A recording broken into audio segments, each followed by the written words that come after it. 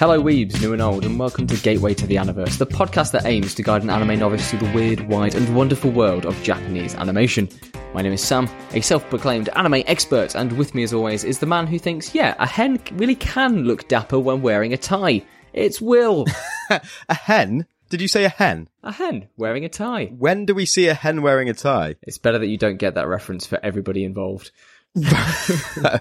I'm afraid. I'm very afraid. Okay, I look forward to finding out what that's about. For anyone who hasn't joined us before, this is the show where we do 3 of 3. We watch 3 episodes of an anime given to us by Sam, something I haven't seen before because I haven't seen a lot because I'm the noob. And Sam's the expert who gives us his choice of show. We watch 3 episodes and we decide whether it's good enough to get into the Aniverse, whether it's good enough to show to an absolute novice. And Sam knocks things over on his desk while I'm talking. It's great for it's good stuff. Great production here at keeping you on your toes, Will. In the Aniverse. If you like what you hear, as always, pass the pod and tell a friend. See if this could be the episode to get your noob friend hooked on anime. Because this week we've got an interesting one, which I'm really excited to talk about. It is Drifters.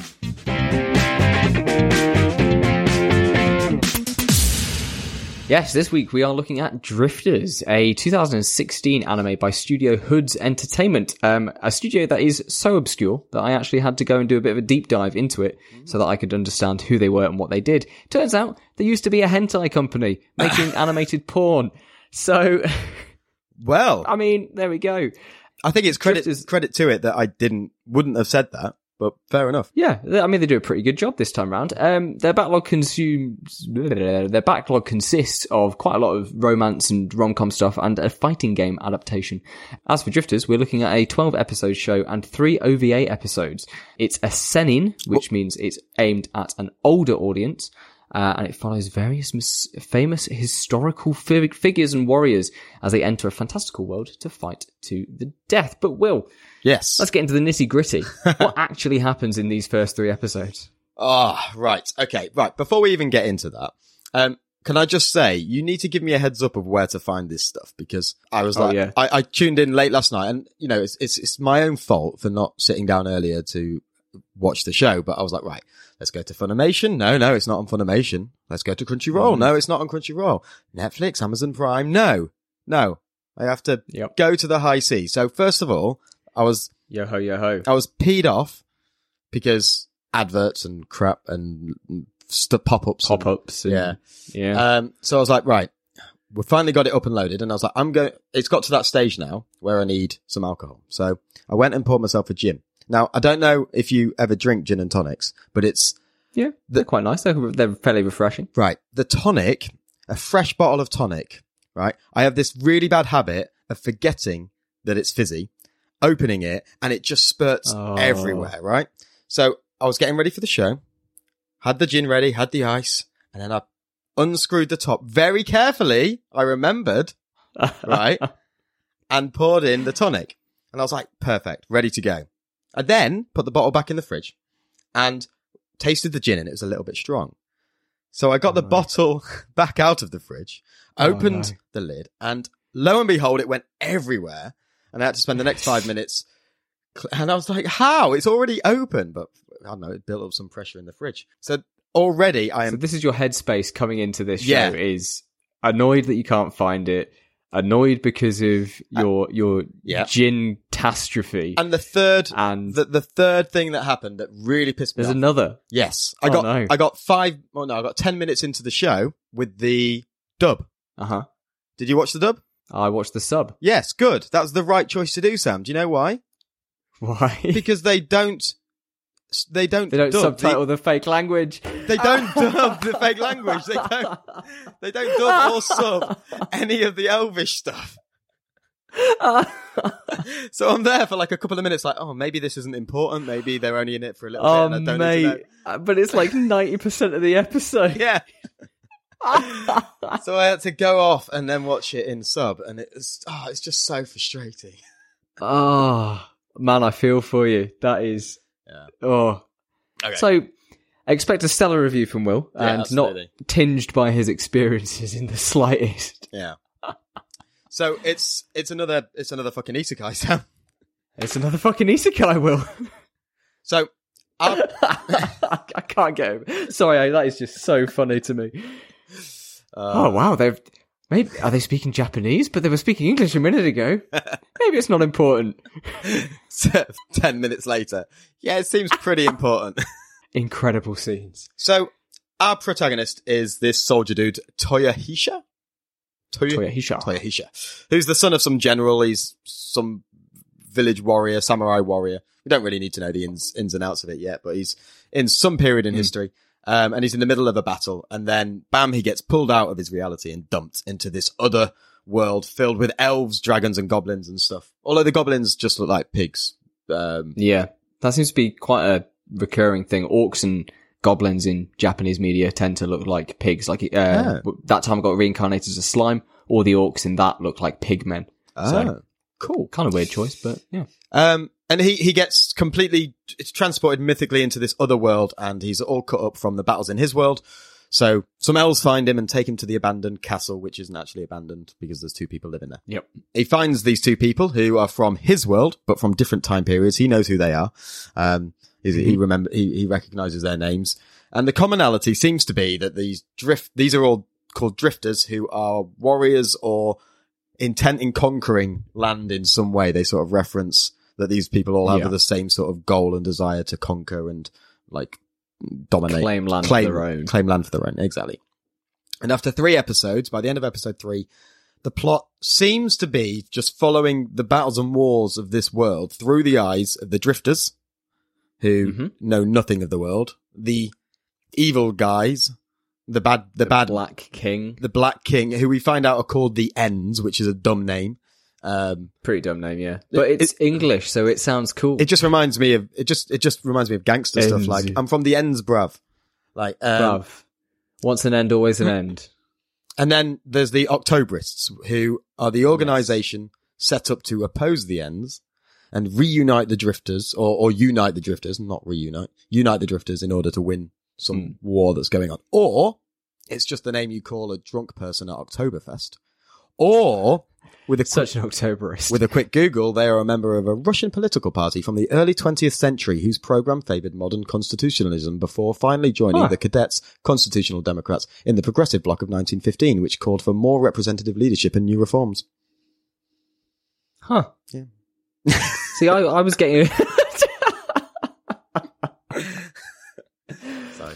I mean, I can't say that you've not done your research, so fair enough. I've done You've looked into it more than I have. I've done no other research. Just, I want to make that very aware going into this. It took me far too long to actually cotton on to the fact that these are historical figures, because I recognised about 2 of them. And there's a lot of Japanese ones. Yeah, and I genuinely was like, I feel like these are all real people. And then Joan of Arc turns up and I'm like, yeah, these are real people. Like, yeah. I know that one. I've heard of that one. I don't remember the fire wielding and the ability to destroy massive doors with a couple of swipes and things like that. But with a single strike of her hand. Yeah, it kind of, seems a little bit suspicious, to be honest. Missed out of the history books, that one. But, yeah, I mean, if history is written by the victors, and if your opponent was a fire wielding psychopath, then you'd probably want to admit that for future reference. I guess, yeah. But yeah, that's pretty succinct version of events going on here. It is an isekai where historical figures get chucked into a Dungeons and Dragons-esque world and basically have to fight to conquer it, I guess, seems to be the thing. Can we start off with Shimazu and his whole introduction with that kind of weird filter over the top and that initial battle that opens up the whole show? Yeah. So is this Toyohi? What did you call him? We're calling him by first name. Shimazu. His personal name is Toyohisa. Are we not on first name terms? Yeah, well, I know him close and personally, actually. We conquered a world together a while back and decided to... Exactly, so we can go with Toyohisha. I mean, that's why I'm back. Yeah. Okay. Yeah, we'll call him Toyohisha. And he's from the Shimazu clan, which are waging war against other states in Japan. What did you think of his final stand? It was amazing. Like, it was so good. It's such a good opening scene, and it just plays into all the stereotypes of let's just fill this with action, intense music, intense just lots of quick paced stuff, lots of blood, lots of gore, lots of very gory. Very gory. I mean, it's hard to talk about this scene without talking about the animation in general. But from the word go, the colours and the contrast in the colours, there's so much shadow and boldness to all the characters, and there's sort of like what's the I'm trying to think of the phrase. It's like a watered down. It's not like vivid colours. It's quite a watered, diluted, quite muted. Yeah, muted colour palette. And yeah, that's really powerful and really impressive. Yeah. And he goes, there's lots of running, there's lots of slicing down villagers, samurai style, swords through throats. They don't hold back on, decapitations and stuff. There's blood everywhere. Yep. Yeah. They kind of really focus on that brutality of the battles of this era, where one errant arrow or one bad block equals death, and the Shimazu samurai and warriors are just simply battle crazed. They're not willing to go down. There's one guy gets peppered with arrows, and then he tries to stand back up. Yes, I've written that, and he just gets impaled as he's getting his resolve. He's building up his courage. He's like, I'm gonna get up, and I'm gonna. Oh no, mate, bang! You are not. He gets impaled. Yeah, spear to the back. Oh, it's utterly brutal, but it all kind of culminates with the leader of the Shimazu clan trying to escape, and Toyohisa basically saying, "Get going, uncle. I'll hold the line." Yeah. And he just has this epic showdown with the enemy lord. I mean, and he's jumps insane. Him. Oh yeah, he's completely unhinged. There's no two ways about it. He's at close combat with the general, and then all of a sudden, his whole army or forces are like, "Let's protect our general." And then they're sort of there. There was a bit moving the way, yeah. Yeah, it was a bit sort of, let's just make this happen so we can get a cool scene. So it is a hell of a cool scene. It is a hell of a cool scene. He's then got this barrier of soldiers with spears all pointing at him, and he can't get to the general. Although now I'm thinking about it, he ends up shooting the general. So it's so good. Does he need to jump?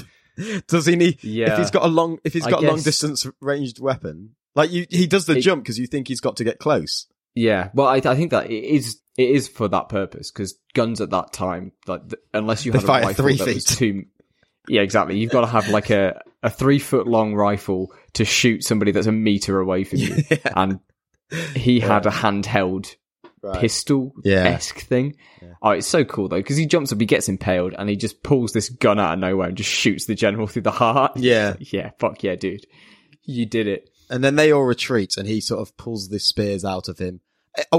Is he superhuman? Do we find out? Because there are characters in this that have superhuman powers. Superpowers, yeah. So is he? Do we find out later on that he's got some sort of untapped ability?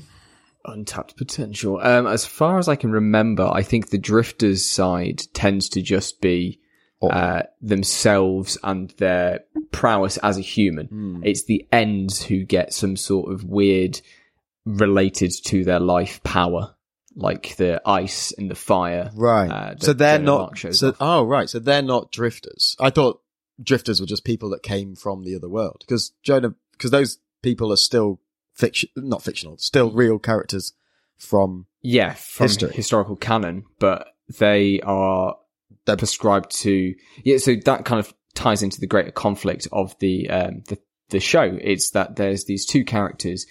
Easy, who is this gothic girl, who, let me just find my notes on it. So this gothic girl who is seemingly fighting or is in conflict with a guy called Murasaki, who is this kind of salaryman, chain-smoking secretary who's pulling people who are about to die into this fantasy world. So we see Toyohisa comes in, there's Oda Nobunaga. Yeah. I probably butchered his name there. Yeah, Nobunaga. Nobunaga. Yeah. Who is like this infamous general in Japanese history, to the point where he has loads of strategy games based around him, loads of anime made about him, where of course he's a very cute anime girl. But here, he's not a cute. What? But he's not a cute anime girl. He's Why? He looks more like a pirate. I don't need to ask why, do I? Japan doing Japan things. Yeah, cute anime girls sell. Yeah, fair. Not fair at all. That's ridiculous. Like, what? Just come up with another. Just don't.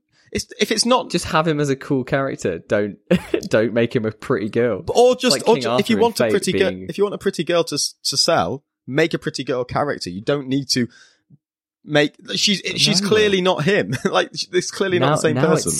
You don't understand. But this is the female, super cute version of Nobunaga. He's not like he's not a computer program. You can just tweak and change what you want. He was a real person. Like, he's already there. You can't. Don't mess with the formula, you dude. And the Japanese moe industry have got a lot of reconciling to do before this podcast is done. Yeah. Oh, wow. Okay. Yeah. What were we talking about? Anyway. Yeah. So good first fight, gets you hooked in. Yeah. Animation, like you said, was really, really good. And then we meet our kind of core group, which is Toyohisa, Nobunaga, and I missed the name of the archer. Yoichi? Yoichi. Nasu Suketaka Yoichi. Who is from the oldest time period of the three, but the youngest of them. And they have this weird exchange where they're all chatting about their ages and they're all running, the oldest and who's the youngest. Yeah. They're all running to the burning village, and Toyohisa is quicker than Nobunaga. And Nobunaga, yeah, that's right. And Nobunaga's like, well, I'm 50 years old, and Toyohisa's like, I'm 30, and Yoichi's like, I'm only 19. Haha. Ding! I win. Yeah. What did you think of the comedy in this in general? Because there's a lot of moments where it kind of smash cuts to chibified versions of the characters doing either chatting really quickly about historical things that have happened or doing something completely mundane. Yeah. Like plucking ducks. I think, some of it was good. Some of it landed. I think partly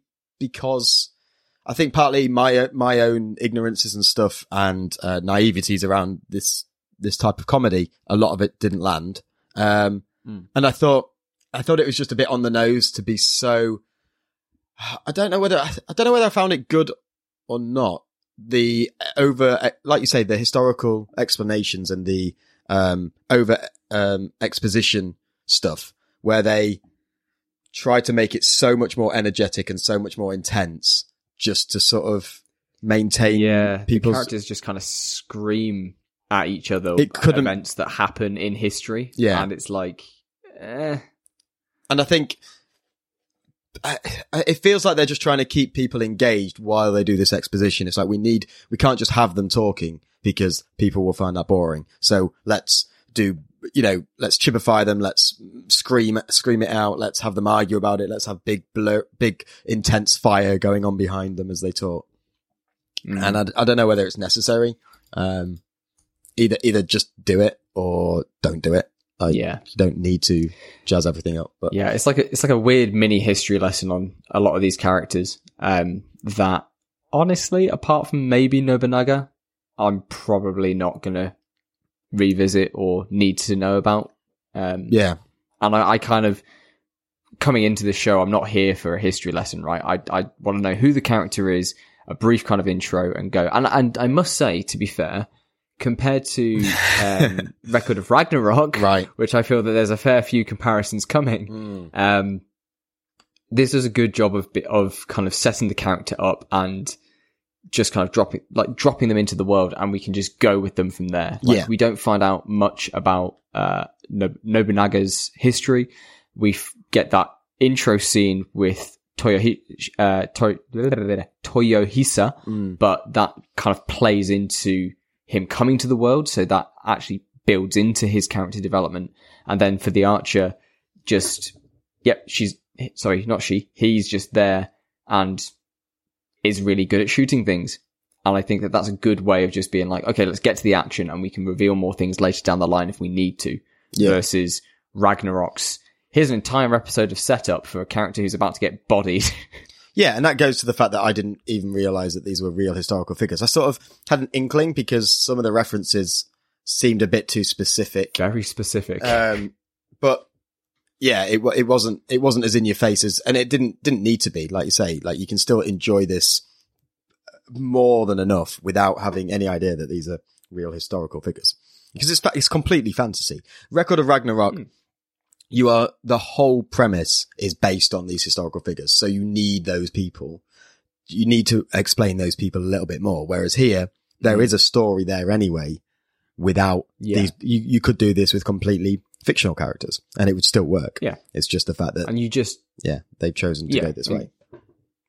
And you just need these characters. You just need to know that these are warrior characters, and just by design alone, you can kind of tell who's good at doing what. We know that Nobunaga is a good general, and he uses a gun. We know that Toyohisa has a sword, so he's going to be up close and personal, and that the archer is, well, an archer. And you can then start to tell the story and have these characters engage and fight and do things tactically and strategically without having to go, but this is why they're the greatest archer of all time. Yeah, I think even without the weapons are a clear giveaway, but like, you can tell that through the story anyway. You don't need backstory, or even the weapons are obviously necessary to tell that. But like, the very first scene we meet Yoichi, they're in the tree and they've got the bow and arrow and they're taking aim, and you get that feel that they're a brilliant archer anyway. So it's through just showing through telling the story, you get that,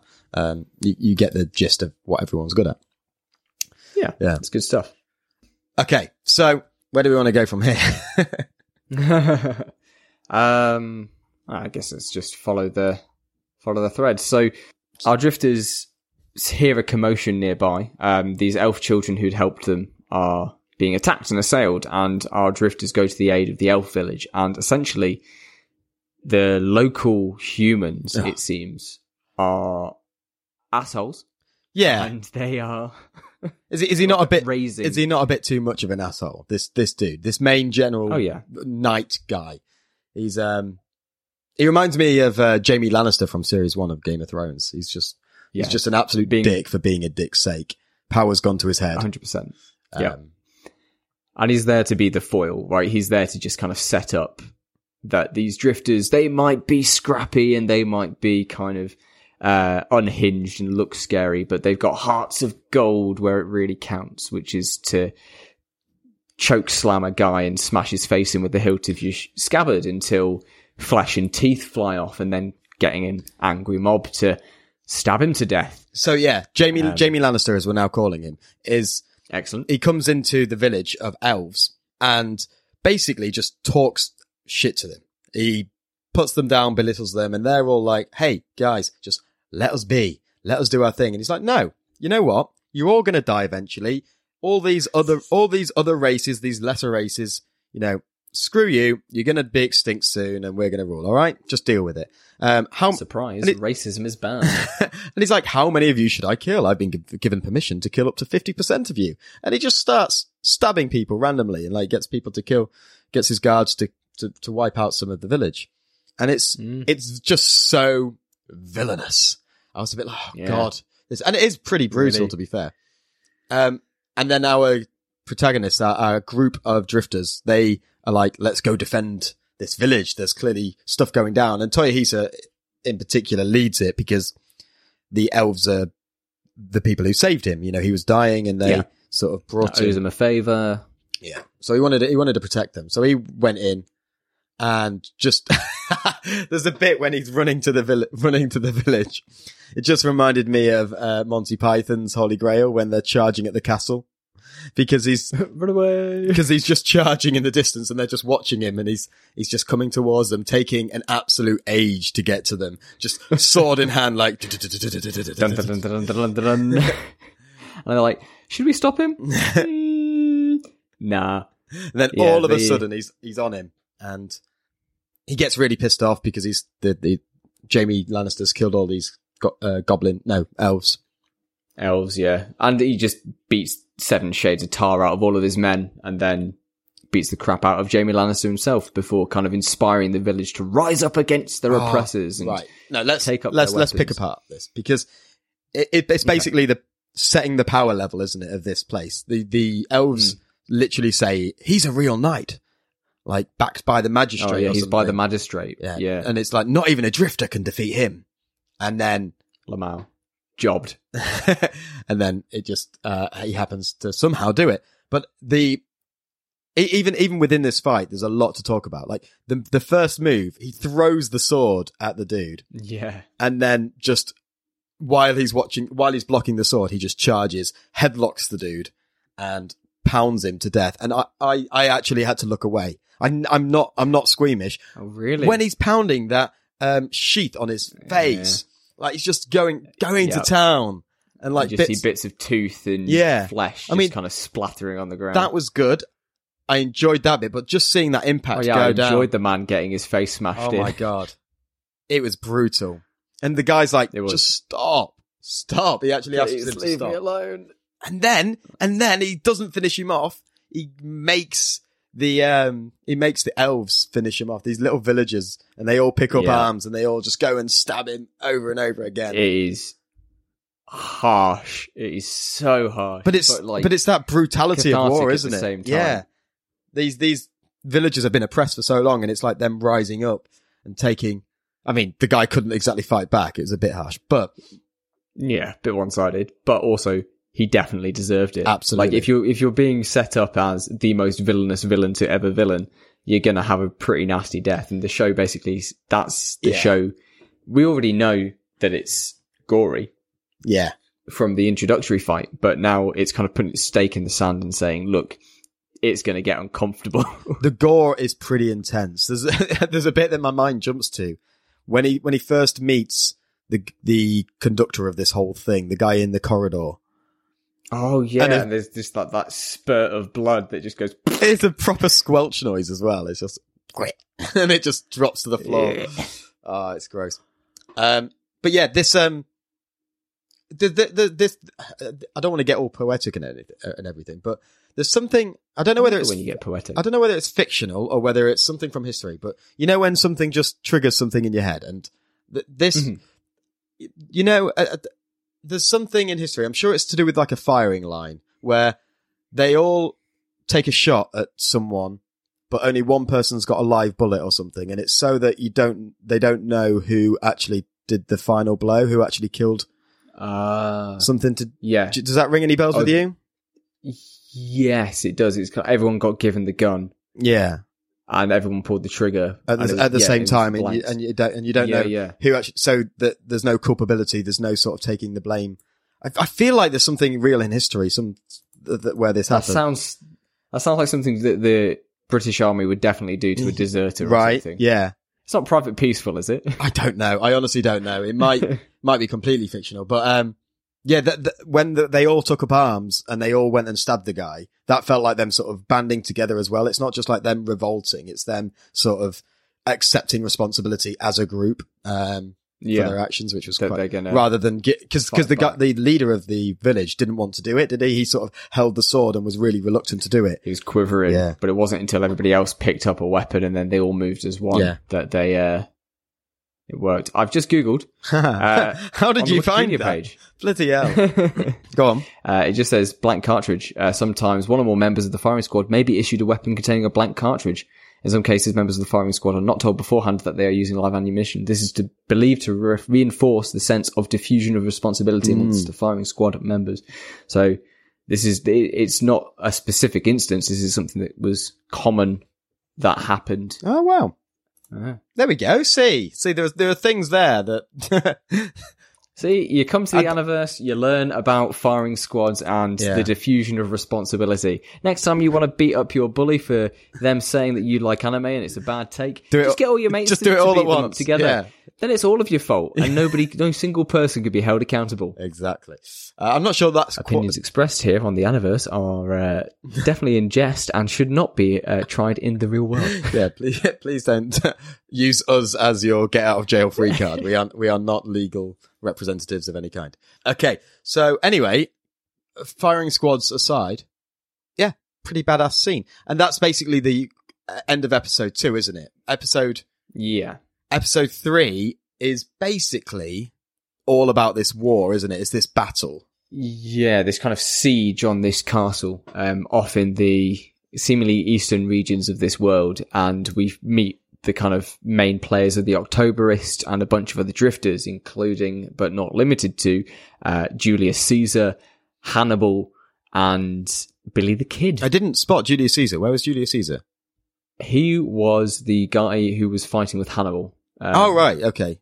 They call him S something, right? Sicard or something. Yeah, which is one of Caesar's names. I see. But yeah, it is Julius himself. Ah, and the Octoberists have kind of got their panties in a bunch because these drifters are great leaders and tacticians, and they need to protect them at all costs. But they're about to get completely overwhelmed. So the cowboys, who have Gatling guns and pistols versus fantasy magics, are going to like escape with them. And basically the whole episode is just showcasing, I suppose, what a typical siege looks like in this fantasy world. You've got the frontline orcs and dark elves. You've got the dragons as your air support, and the human castle just gets wrecked. Yeah, the dragons were particularly comical with the way they communicated to them, like air support, as if they were on radios and stuff. It's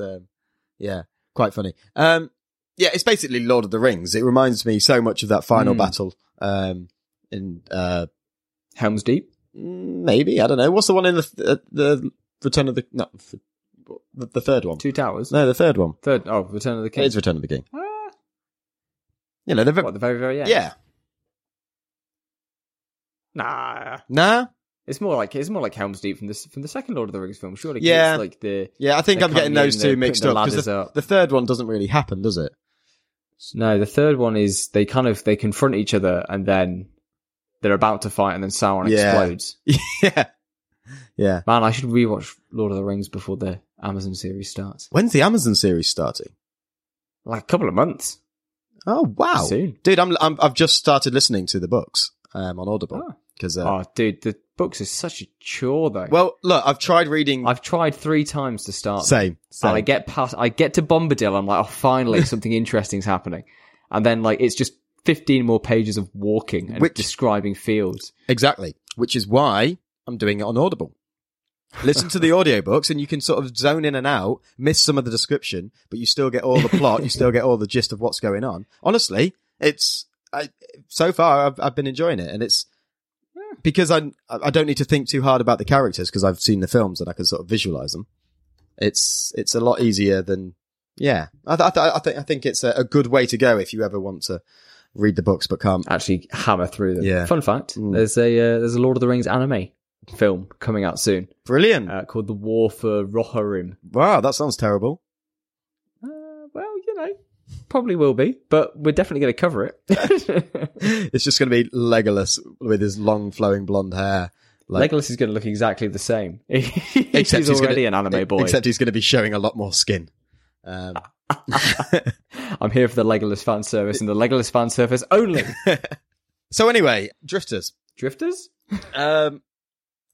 Yeah, so what did we think to this big battle? Yeah, it was pretty cool. Again, super gory, super kind of gritty, and I liked seeing the different tactics on display. The humans with their archers just kind of shredding the first few waves, but then just getting swamped with numbers.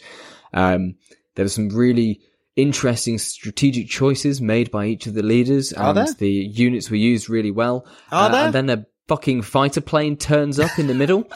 Yeah. It just comes out of like he's a drifter. Excuse me. They throw somehow he manages to get a fighter plane through a door, and he comes out. I don't know who this guy is. Is he I assume he's a historical figure. Yeah, he's like a historical pilot. I think he was one of Japan's kamikaze pilots during the Second World War. Clearly, he didn't crash into a plane. He instead just flew into a fantasy world. Yeah. That makes me feel really weird. Yep. It's kind of... Yeah. And, I mean, if you're a kamikaze pilot, you use that tactic, dude. It doesn't mean you're a good pilot generally. Surely those people were trained for one purpose. But hey, he comes in and he starts shooting dragons. Which apparently... He takes a dragon out. He killed a couple of dragons that apparently are, can be destroyed by bullets from the 40s or whatever. Oh, here we go. Naoshi Kano, a fighter credited with 25 confirmed kills. Oh, so maybe not a kamikaze, but maybe not a kamikaze. His final mission 2 weeks before the end of the war. Blah blah blah. Oh, it's plain its way. He wasn't a kamikaze pilot. We're safe. We're safe. Okay, I feel better. We can celebrate this ace pilot instead. Although, as a drifter that's been put into this world, you're kind of screwed once you run out of petrol. Right? This is what I'm thinking the whole or time. Bullets. Even with the cowboys as well. And the cowboys mention, it's like, oh, we don't have many bullets left. It's Yeah. like, okay, so what are you actually bringing to the table after you run out of ammo? They fire 4 bullets and it's like, oh, we don't have many left. And then they go on to release about 100 bullets, quick fire. But there are other guns. Are there other guns in this world? I feel like there's other people with guns. Yeah, Nobunaga has a gun. I think, maybe if I remember rightly... If they can forge weapons and stuff, maybe they can create ammunition? I think that's one of the plot points later on. It's been so long since I've watched Drifters, but I think one of the plot points is they kind of drag the fantasy races into the Industrial Revolution and start producing bullets and stuff, I think. Nice. Brilliant. I can't properly remember. It's like Age of Empires. It's like just leveling up. I put all my points into science. Fuck you. Yeah. And yeah, the end goal is that corridor at the end. Just the Monsters Inc. corridor, as I like to call it. It just doors everywhere. With the doors. Yeah. It's an interesting premise, to be fair. And I found myself really enjoying watching the spectacle happen, but I just feel like not much else does happen. I feel like the pieces are still being laid out on the board here, in these first 3 episodes. It's a very good... Which isn't necessarily a criticism. It's just, it's very much, it feels like place setter. Yeah. Yeah, so... But even having said that, these 3 episodes do quite a good job of creating a mini arc where they end in this big battle and people escape, which I think is good for us because we've got that sort of closure on those first 3 episodes. Yeah. And we're kind of set up ready to follow the drifters as they kind of try to recoup themselves and meet up and fight back against what we now know is an established power in this Black King. Yeah. Who is just Sauron, but, you know, whatever. Who do you reckon it is? I can't remember off the top of my head who it is, but my money is... Right, because it's got to be a historical figure. I didn't even think about it. I just thought it was... So, wait, does it? It doesn't have to be a historical It could be figure, someone from this world. It could be, but I think the fact... I mean, look, man, in media, if anybody has their face covered by a mask or a hood, right, it's got to be somebody important that either we already know or is like a big deal. I feel that's what... So I feel he's got to be somebody important. Again, I watched this as it aired. Right. So that was back in 2016. I haven't touched it since, so I'm scraping my memory logs for this. Okay. I don't know who it could be. I mean, is it Noah? Noah. I don't fucking know. He's got like a weird dragonfly staff. He looks kind of sandy. Okay, sure. Why not? Yeah. I mean, is Noah a bad guy? I mean, are any of them bad guys? I mean, he didn't stop the flood. He didn't stop the flood. You're right, Sam. You're right.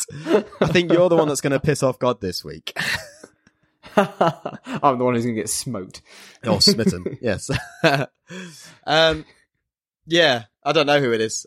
Maybe, that's one thing to look forward to, I guess. Mm-hmm. Yeah. Where to go next? It's kind of weird, right? Because because it's set in the scene with so much stuff, there never seems to be...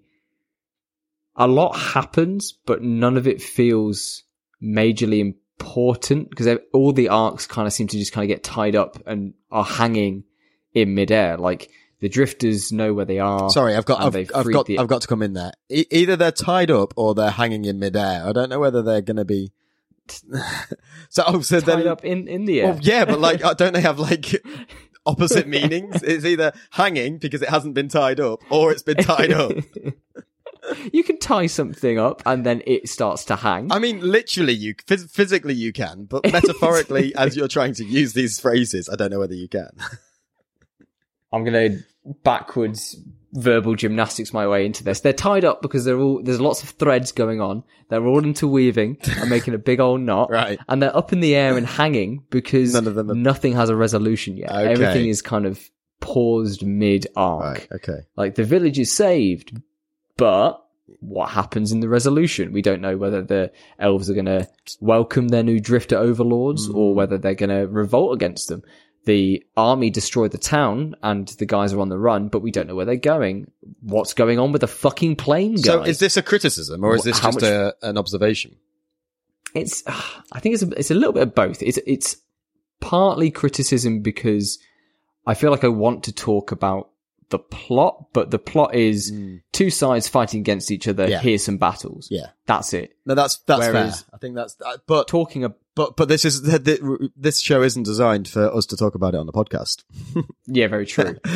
But I do have to say though, talking about individual aspects, as soon as you zoom in on one part of that really vague mission statement of the show, like we talk about that very first battle scene, which was really well choreographed, really cool to look at. We talk about the siege scene and the sheer mass of people that are moving, and the CG holds up. I don't think I really notice any wonky CG apart from maybe the dragon. We talk about the comedy moments, which sometimes hit, sometimes they miss, but generally they're still fairly amusing. Yeah. Yeah, I think zooming in, it's pretty good. It's just hard to talk about for an extended period of time because it's like, it's a war. Yeah. There is a lot going on, and because we're so early on in this series, we don't know probably as much as we need to be able to unpick it properly, plot wise. But I still think like there are some like the animation in this, the colors and everything. Just we said it right from the top, but I just love it. I really sort of, it reminded me of on YouTube I watch a lot of artists creating character designs. They use alcohol markers, and it reminded me of the vibrancy and the contrast between those colors. Just really sort of fired neurons, triggering that sort of feeling, and it was just really, really artistically beautiful. Yeah, the character designs in general in this are absolutely stunning. Yeah, and that comes from the author, who is called Kota Hirano. And he created another series called Hellsing, which enjoys similar praise for the way that the characters are designed and his drawing style in general. And I think it transitions to anime really, really well. Yeah. My only slight criticism in terms of animation is that we get lots of really big bursts of really cool stuff. So that first fight, the fight in the village, the war scene. And that's kind of intercut with a lot of this chibification of dialogue scenes and scenes where lots of people are just sitting around and not a lot is moving. And I get that when you're expositing, that's the time to kind of save on drawings and save on talent and to push that into the key moments. It's something that any show is going to have to deal with. Yeah. And I think the Drifters does a really good job of keeping those scenes of limited animation still really compelling because the character designs look so good, or it's played for laughs. Yeah. No, I think that's fair, but also, like you've said there, completely understandable. You if you're going to invest so much in these fight scenes and stuff, which absolutely land, then you have to skimp in other places. And that's just the way it works, unfortunately. The way the cookie crumbles. The way the sheaf caves that man's skull in. Yeah, the way that what's the Nobunaga. The way he shoots that guy through the helmet when they're running through the forest and they come across those two elves and the guards are chasing them, the bad guys, and he fires a bullet and it just goes straight through the guy's helmet in between the eyes.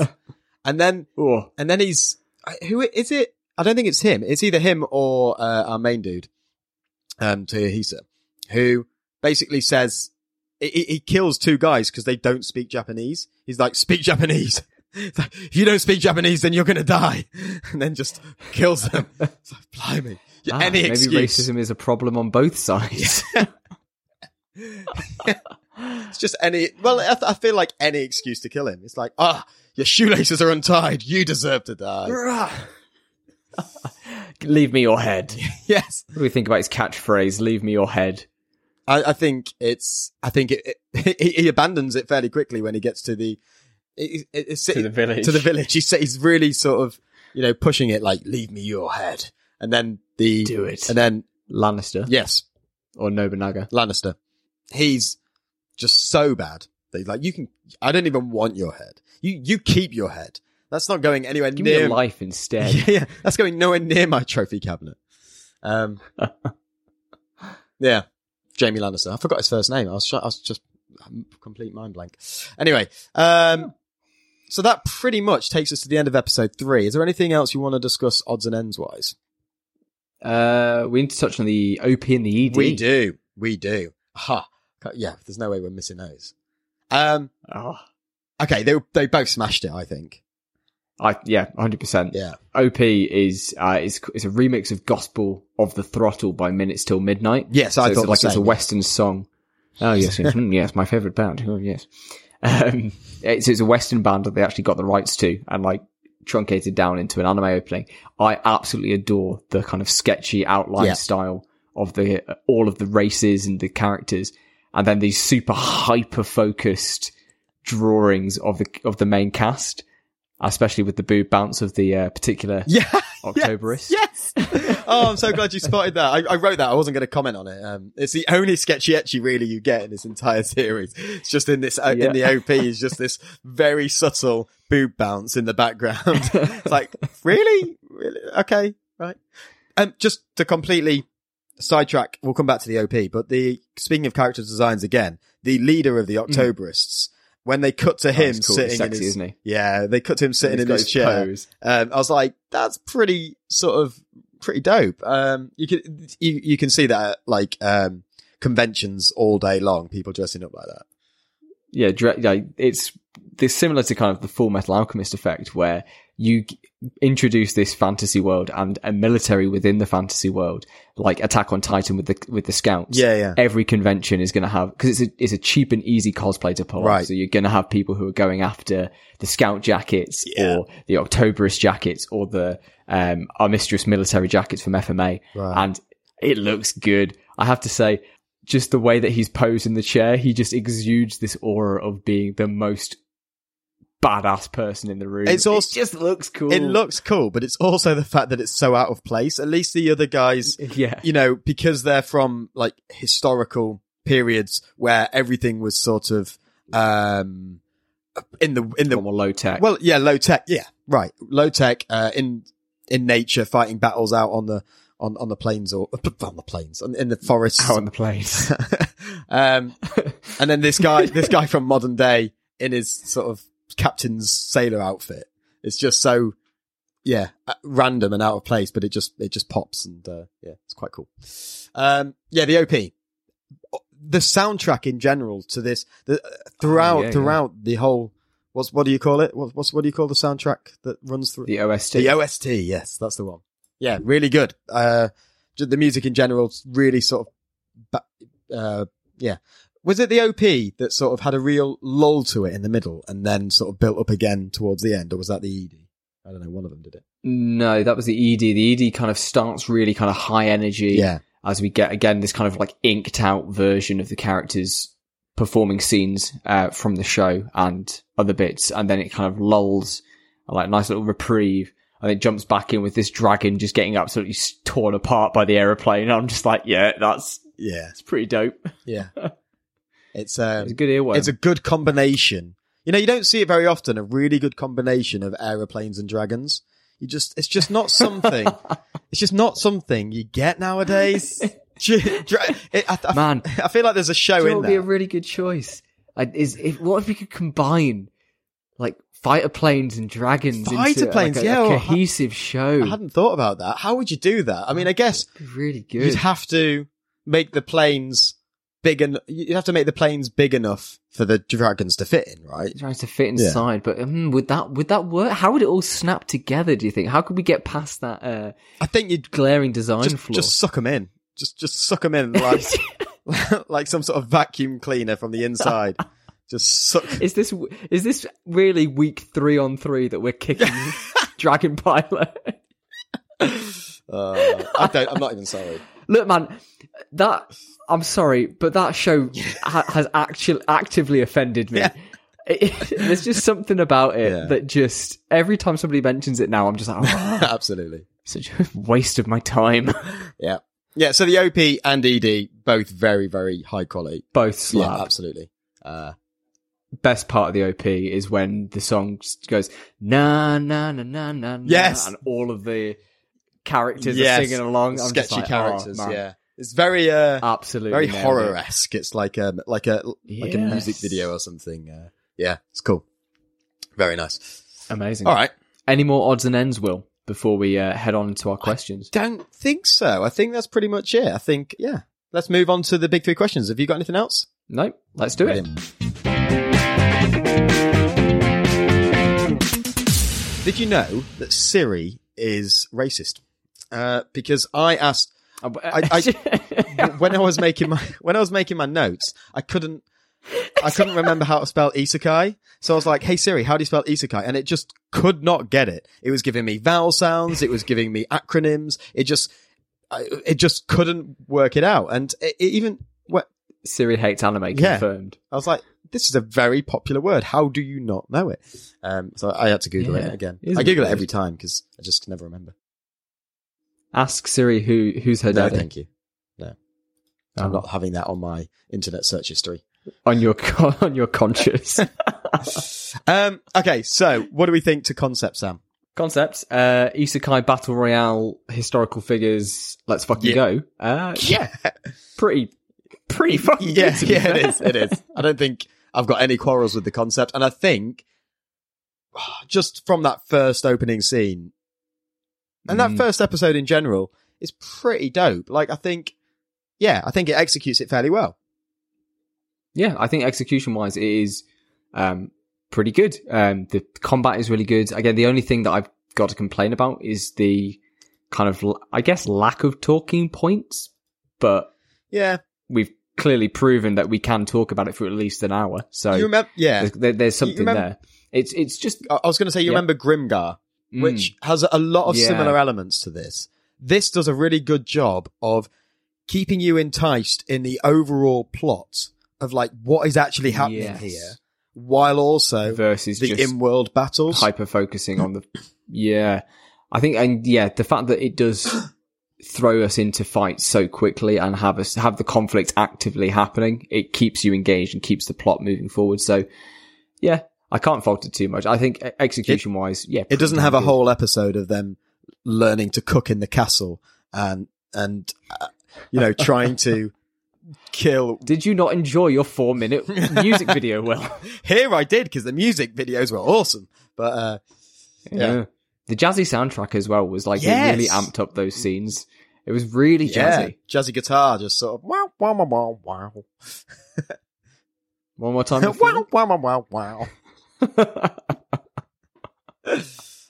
How about fundamental turn-offs, Will? Is there anything here that kind of could perturb a potential viewer? Without being overly critical, no, because I think there's obviously the fantasy elements and stuff, but that's genre. I'm not going to pick apart. I mean, the gore. There is the gore, yeah. How did you feel with the gore? If you're squeamish, I was pretty okay with it because you're the benchmark. You're the benchmark for what it is to be a pussy. Faints at sign of blood. Damn. Why you got to be so real? Yeah, I think the gore is pretty intense because there are people getting bisected and beheaded, but I don't think it's too graphic. Like, you're not seeing the inner workings of each person as they get cut up. It's like usually just a big flash of red, and then two body pieces go in opposite directions. I think the worst part is the sheath bashing. But again, we don't, even though we see the impact, it's darkened on his face, and also it cuts away to show the teeth coming out. We don't actually see the impact causing it. And the implication almost worse than the reality. I don't know. I think the reality would be pretty bad as well. But you talked about at the beginning, the target audience for this is older, sort of age group anyway. Yeah, it's senin. You've got a what? It's like 18-year-olds. Senin? Sorry. I thought you said semi. Anyway, only after that boob jiggle, right? Yeah, and that moves us nicely onto the sketchy etchy. There really isn't any.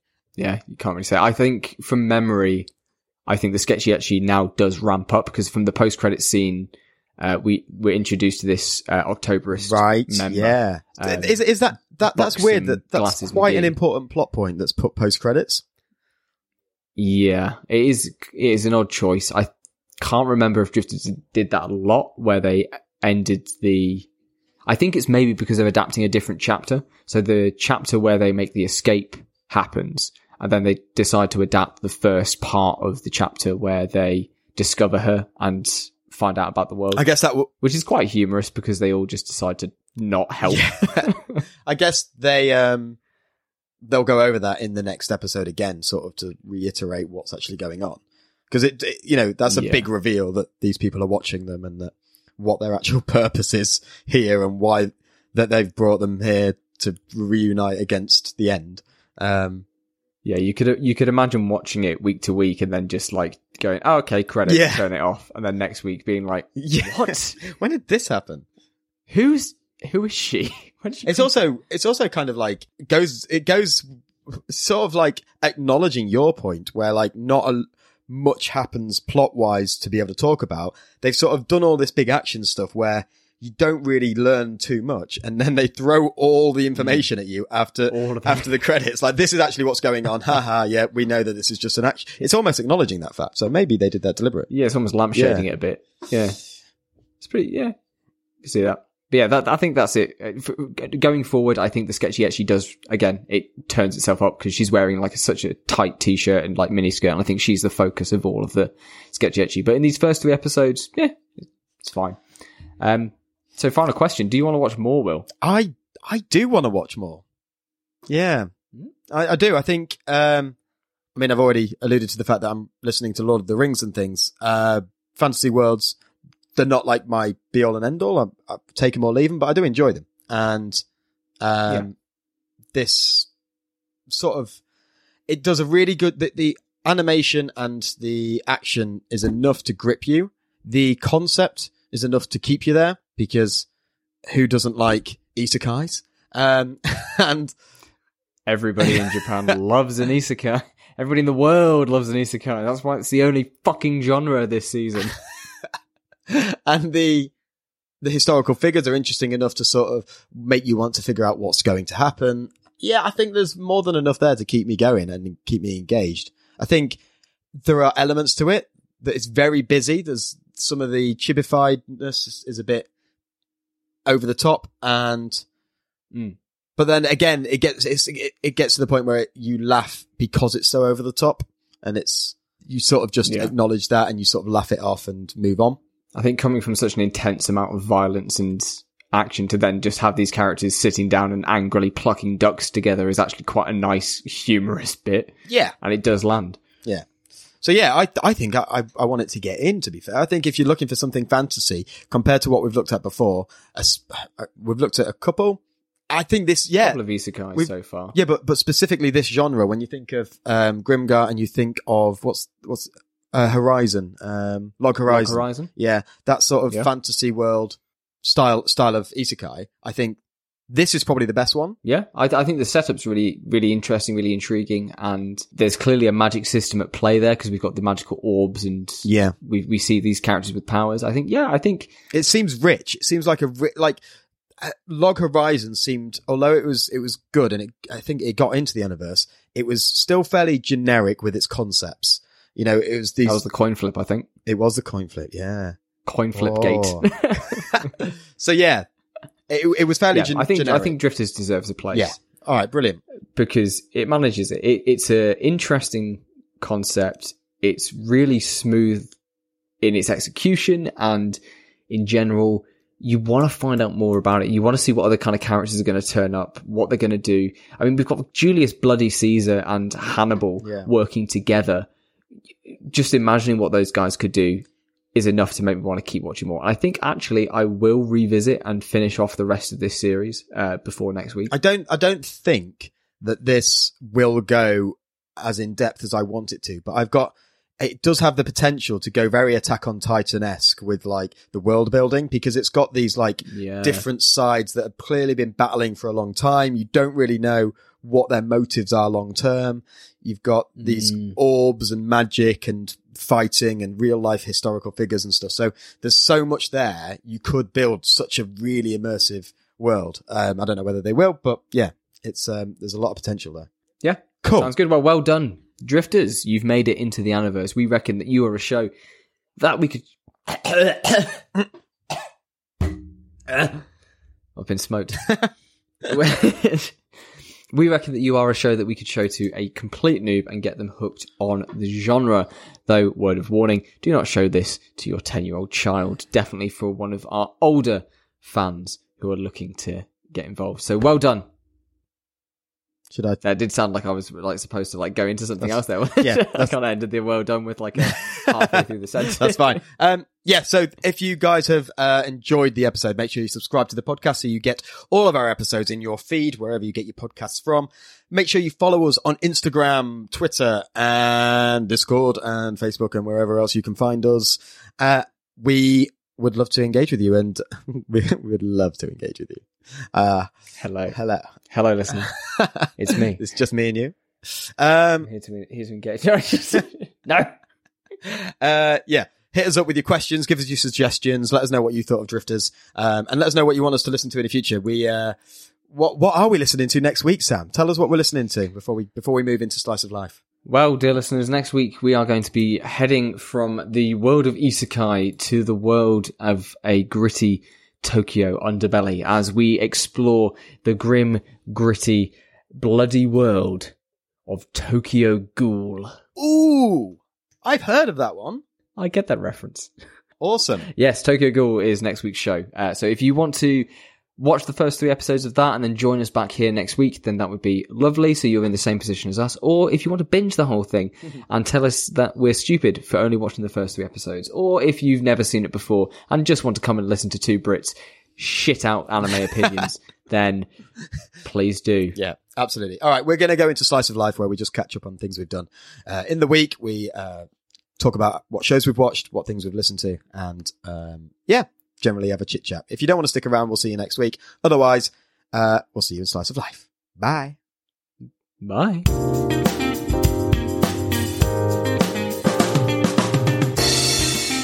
Welcome to Shit You Didn't Know and Now You Do, Episode 4. Now, we all know smoking's bad, but do you know who the first people were to create an anti-smoking campaign? It was the Nazis. I know, right? Brilliant. What a relaxing time. I know. To be here. Thank you for that fun fact, by the way. Which fact? I don't know what I've learned yet. Oh, but, right, that fact. Yeah, sorry, yeah.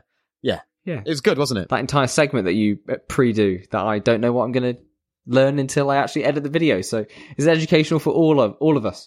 But this is Slice of Life, Will. Yes. It's a bit more low-key. We're catching up on what we've watched, what we've checked out, and whether the man who fixed your door last week will be joining us for Slice of Life this week. Nope, he's got the day off today. So we've got some time to actually have a proper chat.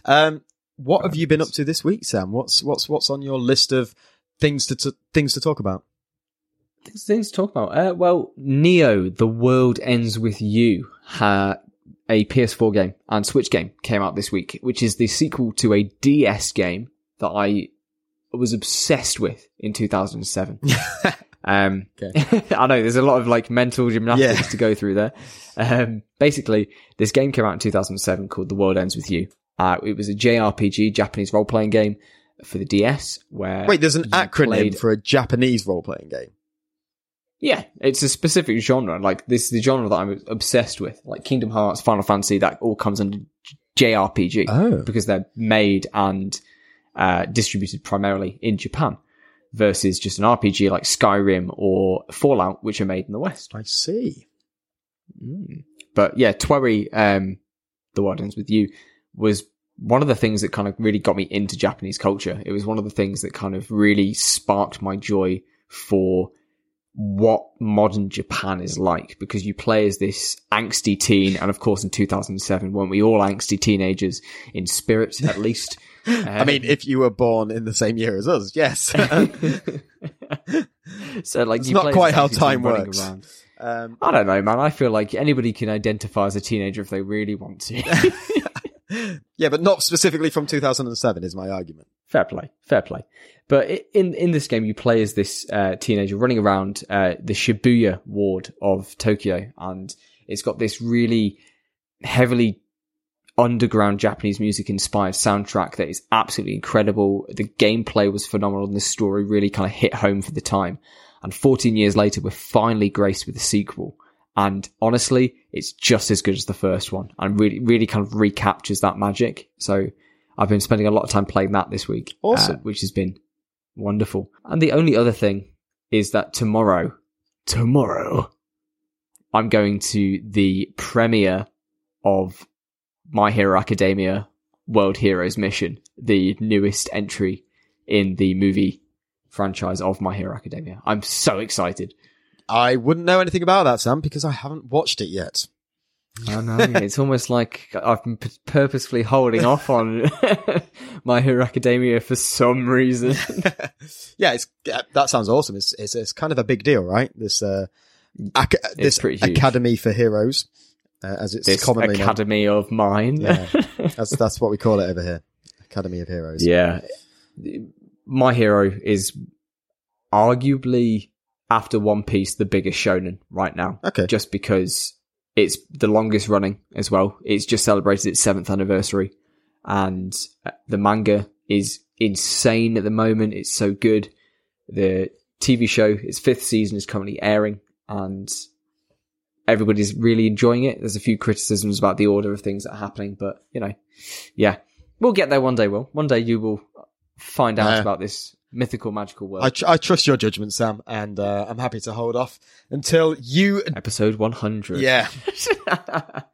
Well, 1,000 years. It feels like it's got that kind of weight to it, but hey-ho, we'll see what happens. I mean, episode 100, who knows where we'll be by then? It might just be a case of... True. That's like a revisited of all our favourite episodes, and like, what, do you know what I mean? Like, it could be a special sort of, it doesn't have to be, could be an actual anime, but hey, we'll see. That's a long time in the future. Indeed. How about you? What have you been up to in your slice of life this week? I have done a lot. I've been reading a lot. I say a lot. I've been reading a lot for me. So I've read... Reading a lot or being read to? No, bit of both. I was listening to Lord of the Rings on Audible, as I've said. I've finished The Name of the Wind, which is a phenomenal book by Patrick Rothfuss, I think. I'm so bad with authors and titles and stuff. It's a series of books, fantasy again, but yeah, really sort of, I'm not going to just look it up if you want to. It's an amazing book following Quoth. It's really hard to describe. It's a trilogy that's told over 3 days, as he's retelling his life story.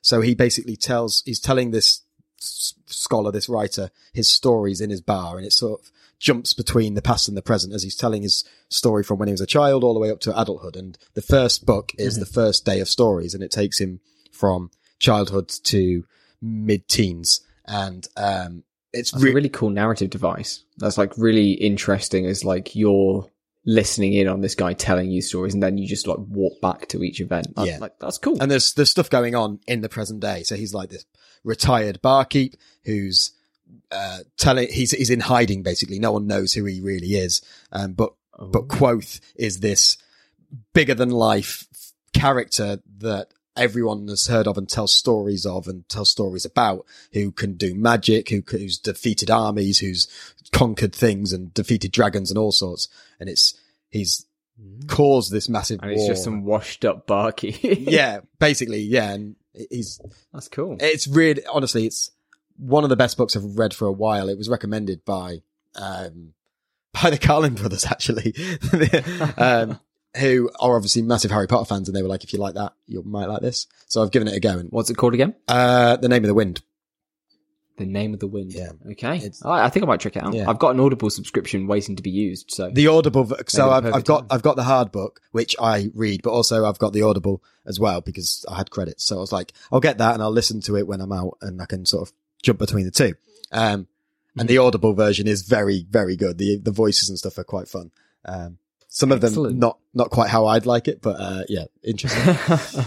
I'd go for it. It's one of my favorites. Other than that, oh mate, honestly, I could ramble about loads. I watched no, I'm not going to talk about that. I'm going to talk about Forest Falkai. Forest Falcon. I don't know how to pronounce like his name. multiple falcons in the forest. I don't know. That's his name on YouTube. He's a science teacher, lecturer sort of thing. He specializes in evolutionary science, and he does a lot of, he doesn't do a lot of, he's relatively new. I saw him on TikTok originally, but he basically debunks a lot of, he's a strong atheist, and he debunks a lot of, religious debunkings of evolution. So, and he goes into a lot of, he does a really, really good video on, sexuality and gender, which basically, to sum it up in 10 words, he basically explains scientifically and biologically how gender is fluid and we are all on a spectrum from one to another. And it was a really eye-opening video for me that I was like, that fucking makes a lot of sense. And he just talks about how, like, you know, the X and Y chromosomes that everyone thinks of is very, very small, has a small contribution to what is actually gender. And there's so many other factors and so many other genes that impact that. Yeah, it's really interesting. Yeah. Excellent. I think that's really good because I think a lot of people could stand to watch that video then. So a lot of it went over my head. Like some of the stuff he was talking about was... But the core message kind of came through about this kind of like this gender spectrum, the fluidity. Oh, that's good. That's good. Excellent. And the other thing, the final thing that I've done this week is started up golf. I bought myself a golf set and I'm going to be playing golf a lot more. Oh my goodness. I haven't played since I was a teenager, but I had my first lesson yesterday and I'm really, really excited. Yeah. Excellent. Getting driver. Yes, that is one of those things. 9 iron. Putter. You are doing so well, Sam. I'm so proud of you. Don't go in the... rough. Pit? Fuck, the sand. Bunker. Fuck. I used to play, like, my dad was obsessed with golf when I was younger, so I, like, naturally... It sounds like it. You know, you're doing a really good job. My fencing dad, yeah. Yeah, cool. Yeah, awesome. Speaking of things that we've been watching, I've been watching SGDQ, which is Summer Games Done Quick, right? Which is a charity event held every year for the past couple of years, where a bunch of speedrunners get together and raise money for Doctors Without Borders and other really good causes by breaking games and playing them as fast as they can. So I've been watching some absolutely incredible runs. There's like loads of different categories. Speedrunning in general is a wormhole you can go down that just doesn't end. That sounds really dangerous. It's so interesting, dude. There's like this amazing Sonic the Hedgehog 1 run that this guy gets multiple pixel perfect tricks in a row live in front of an audience. Just, it's insane. Yeah. So check it out. Donate if you've got a bit of spare cash lying around. I donated last year to save the animals in the Metroid run. Always save the animals. Yes. Yeah. Save them. Save every animal you can. Just as you're walking down the street, if you see a dog, just save it. Just go over there, take it. Save it. Doesn't matter if it's on a lead. Doesn't matter. Doesn't matter. Save it. See a cat wandering around, just pick it up, save it. Save it from itself, you know? Dude, honestly, the stray cats here are so fucking loud. I wouldn't save a cat here. No. They just scream. Fair enough. I mean... But I think that's it. Brilliant. I think that's it from me. Yeah, then that's it from me. Thank you all for listening. We'll see you next week when we'll be talking about Tokyo Ghoul. Take care. See you in the animals. Goodbye.